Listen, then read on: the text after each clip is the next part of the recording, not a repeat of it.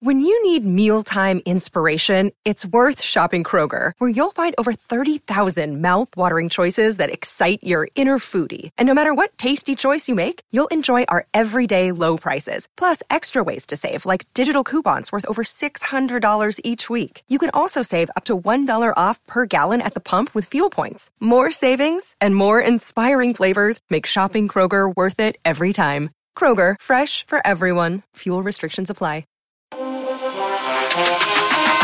Okay, guys, another edition of the Blue-White Breakdown, Penn Live's Penn State football podcast. One of these days, I'm going to get it right.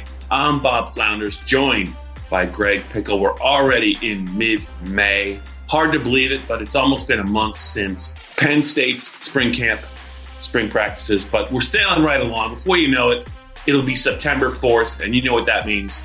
Penn State at Wisconsin. Greg Pickle, I hope you're doing well. I hope Lola your Golden is doing well also. We have some news to talk about, some recruiting news, some rest of the summer news. Penn State got a new recruit from a program that's a Penn State pipeline. Officially, we can say it's a Penn State pipeline. But we'll start, Greg, with the recruiting news. It's good news, I think, for Penn State moving forward. But, Greg, how are you? We're rolling right along, Bob, into May. It's quieted down as we expected, but we're going to heat back up before long with the recruiting that's coming in the month of June, with the dead period finally ending after 14 or 15 months and the quiet period getting underway. So it's going to be an exciting time for Penn State fans. I think we're going to see a lot of movement in the class of 2022 and beyond. And I guess I'll just go out of our way because we have a bad habit of doing this, or at least I do, bring things up and then they happen as soon as we finish recording. Tyrese Mills last week committed. It couldn't have been any more than 25, 30 minutes after we finished taping this. But a little bit surprised we haven't seen any portal action yet from anyone on Penn State's roster. And it's pretty slow nationally. So I don't know if guys are just waiting till finals are done and everything to move on, or what the plan is. But it's been interesting to me that as of 10:30 Wednesday, May 12th, there's just not been a lot of movement. There's been some around the country, maybe not as much as people expected, and not really any so far at Penn State. So we'll see what the future holds. Yeah, Greg, I think coming out of spring, there's a lot of fans that are worried about Penn State's quarterback position. Sean Clifford's back. He's now in his fifth year, but only a redshirt junior because of the COVID year. Behind him is Taquan Roberson, a third-year player who has taken no meaningful snaps. I know I got to see him once in spring. You got to see him twice. Maybe he's going to come along a little bit better than he looked in those two scrimmages that the media were invited to see. Christian Veilleux, a January enrollee, is the number 3, I would imagine at this time, the third of 3 scholarship options on the Penn State roster.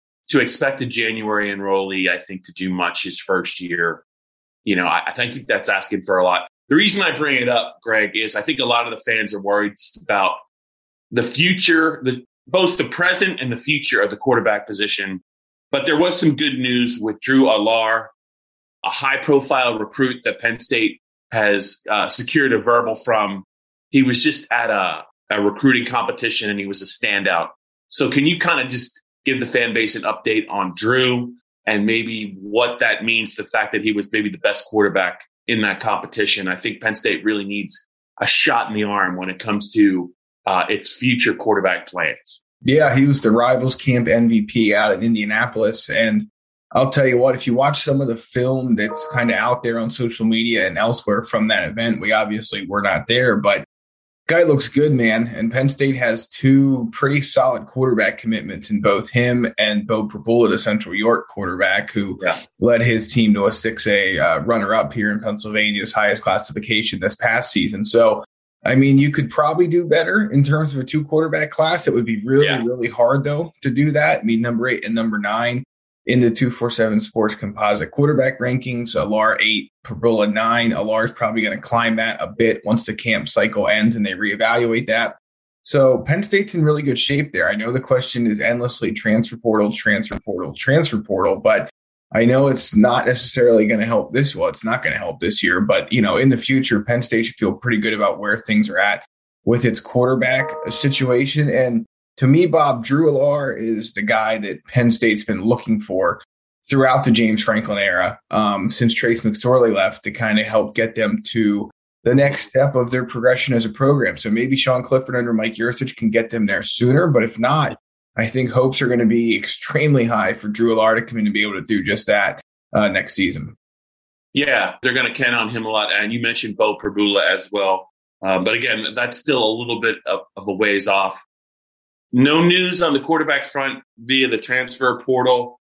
Yeah, I don't know what Penn State's timeline is for that either, Greg, but you and I both kind of thought that very much unsettled at the quarterback picture coming out of spring drills for 2021. So you're right. We'll probably sign off on this podcast in about 10 or 15 minutes, and then 5 minutes later, there'll be some news in the transfer portal that Penn State got somebody like the West Coast for 2021, and we'll look even dumber than normal. But who knows? Who knows? We'll put our faith in Penn State. I think they're definitely looking, Greg, to your point, but it has been a little slow, and not just at Penn State, nationwide.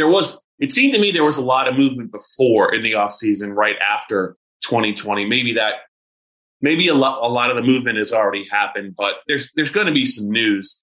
Hopefully it does involve Penn State, but I think it's great to see that a guy like Drew Allar step up at that competition you said it was in Indianapolis. And for the fans, this is something that does have Mike Yurcich's fingerprints on it, does it not, Greg? This is probably maybe not something that would have happened had he not been Penn State's OC, correct? Yeah, so if I'm not mistaken, and I don't think I am, this was the first quarterback he really pushed to offer and that Penn State did offer once he arrived. And I don't know if he became familiar with him during his time at Ohio State, because obviously Drew Allar is an Ohio kid. I don't know if it was in Texas they were looking at him while he was at Texas, or maybe the combination of having some other Ohio State influences with the Longhorns while he was there with Tom Herman and all kind of led them back to Drew Allar. But they pushed hard, and a lot of teams came charging in to try and steal him away from Penn State, because, Penn State really kind of shot to the top once they offered, and Mike Yurcich and James Franklin and the rest of the staff really kind of buckled down and made sure this commitment came in. And this is a guy who did it, Bob, without visiting campus because of that long talked about dead period that's been in place for over a year now because of the pandemic. So I'm sure he's very excited, as is everyone in this class and future classes, to get back on campus next month, get to see these coaches in person and so on and so forth. So yeah, it was a big get for Mike Yurcich and James Franklin, and really the first guy they pushed for. And, neither Drew Allar or Bo Perbula seemed to mind being in a 2-quarterback class, which is important to note as well. Yeah. And you hit on a good point, Greg. Penn State's building a very, a class that could be top 10, maybe top 5 for 2022. Naturally, Ohio State's doing the same, but Penn State can't really worry too much about what Ohio State's doing. But Penn State needs to bounce back in 2022, because the 2021 class on paper just isn't really, wasn't really up to snuff, I think, considering some of the things they've done in recent years. But my point, though, Greg, is of all the prospects in the 2022 class, would you say Drew Allar might be the most important and the one that they can't afford to have another program snipe or, kind of poach, so to speak? Yeah, I don't think there's any question. I mean, let's just go back to how Penn State didn't end up with Justin Fields and Ohio State did for evidence of that. I mean, I know that Ohio State obviously didn't get him first either, but obviously, that's a transfer portal situation. But yeah, you can't lose the guys who can be your future long-term starting quarterback, Heisman Trophy type of guys. And I don't want to put too much hype into Lamar right now. That's a little bit maybe too far down the road. And he has some things to work on, there's no question. But he's also a top 10 quarterback who's just everyone that's seen him just gives him rave reviews, and he's moving up the rankings accordingly, which is good. It's kind of hard to go back and name guys specifically, but that's not always been the case with Penn State quarterback commits. Some of these guys in the past have committed and kind of just stayed where they were. They never really wowed anyone. They never really, blew up in the rankings any more than they already were. And Drew Allar is the first guy in some time that has done that. And I think it tells you all you need to know, that this guy is maybe finally the kind of guy Penn State's been looking for and hasn't been able to land. And if Mike Yurcich, James Franklin, and the rest of them pull it off for the next 6 months, which right now there's no reason to think that that won't be the case, he's going to be rocking and rolling soon in blue and white. And, again, the hype will certainly not die anytime soon, especially if his continued improvement leads to a big 2021 high school season as a senior.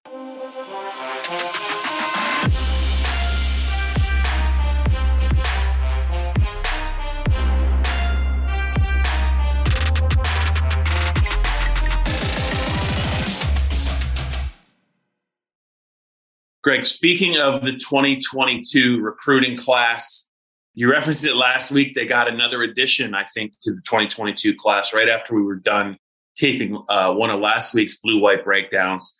It's got to be the number one pipeline Penn State's got going in recruiting for James Franklin. Tyrese Mills, a defensive back, verbally committed to the Penn State program. He's from Lackawanna. He's a JUCO. Penn State's had some pretty good success with JUCOs from Lackawanna in recent years. Jaquan Brisker is the prime example there, but it also sounds like they're very high on Jair Brown in 2021, maybe even to start at safety with Jaquan Brisker. They're both safeties. Mills is another defensive back, a bigger defensive back in that mold.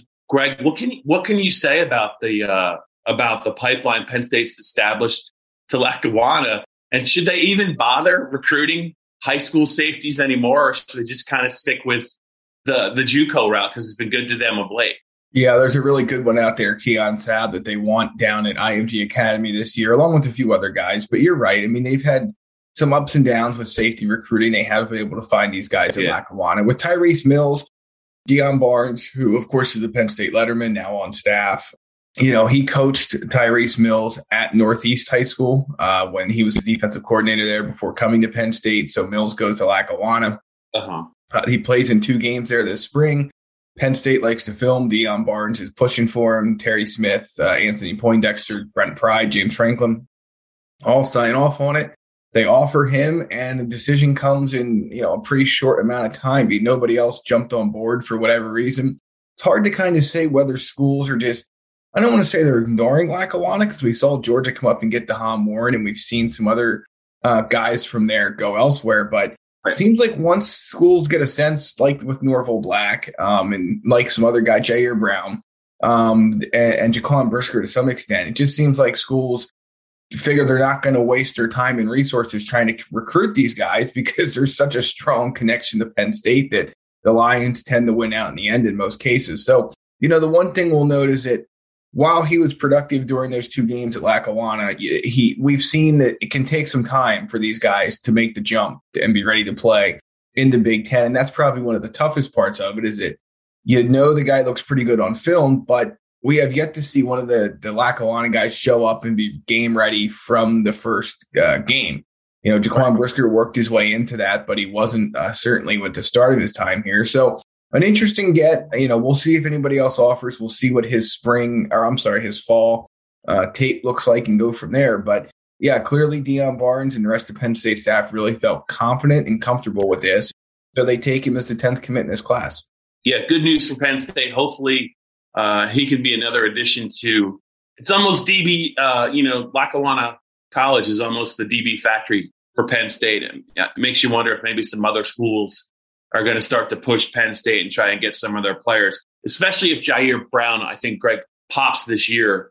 Everyone knows Brisker is a potential all Big Ten candidate, but it sounds like they really like Jair Brown in 2021, and maybe Tyrese Mills will be something similar. They're not ready-made prospects by any means, but it just seems like their development is accelerated, and Penn State has picked up on that. I still hold out hope for some of the high school safeties, Greg, that they have been able to kind of add to their program. High profile kids. Enzo Jennings is one of them, Greg. I think it's only a matter of time before they hit on one of these guys. They've gotten lucky with Kalen King, a corner. They've been really. It's weird that they've been really good with corners. High school corners have played at a very high level for Penn State in year one traditionally. But safeties, it's been a different story. Thankfully, the JUCO route's been good to them the last couple of years. Because I don't know, this defense looks a lot different. If you don't have Jaquan Brisker and Jair Brown on the defense in 2021, I think we're talking about safety a little bit like we're talking about the quarterback position, but they've been able to kind of find some players there.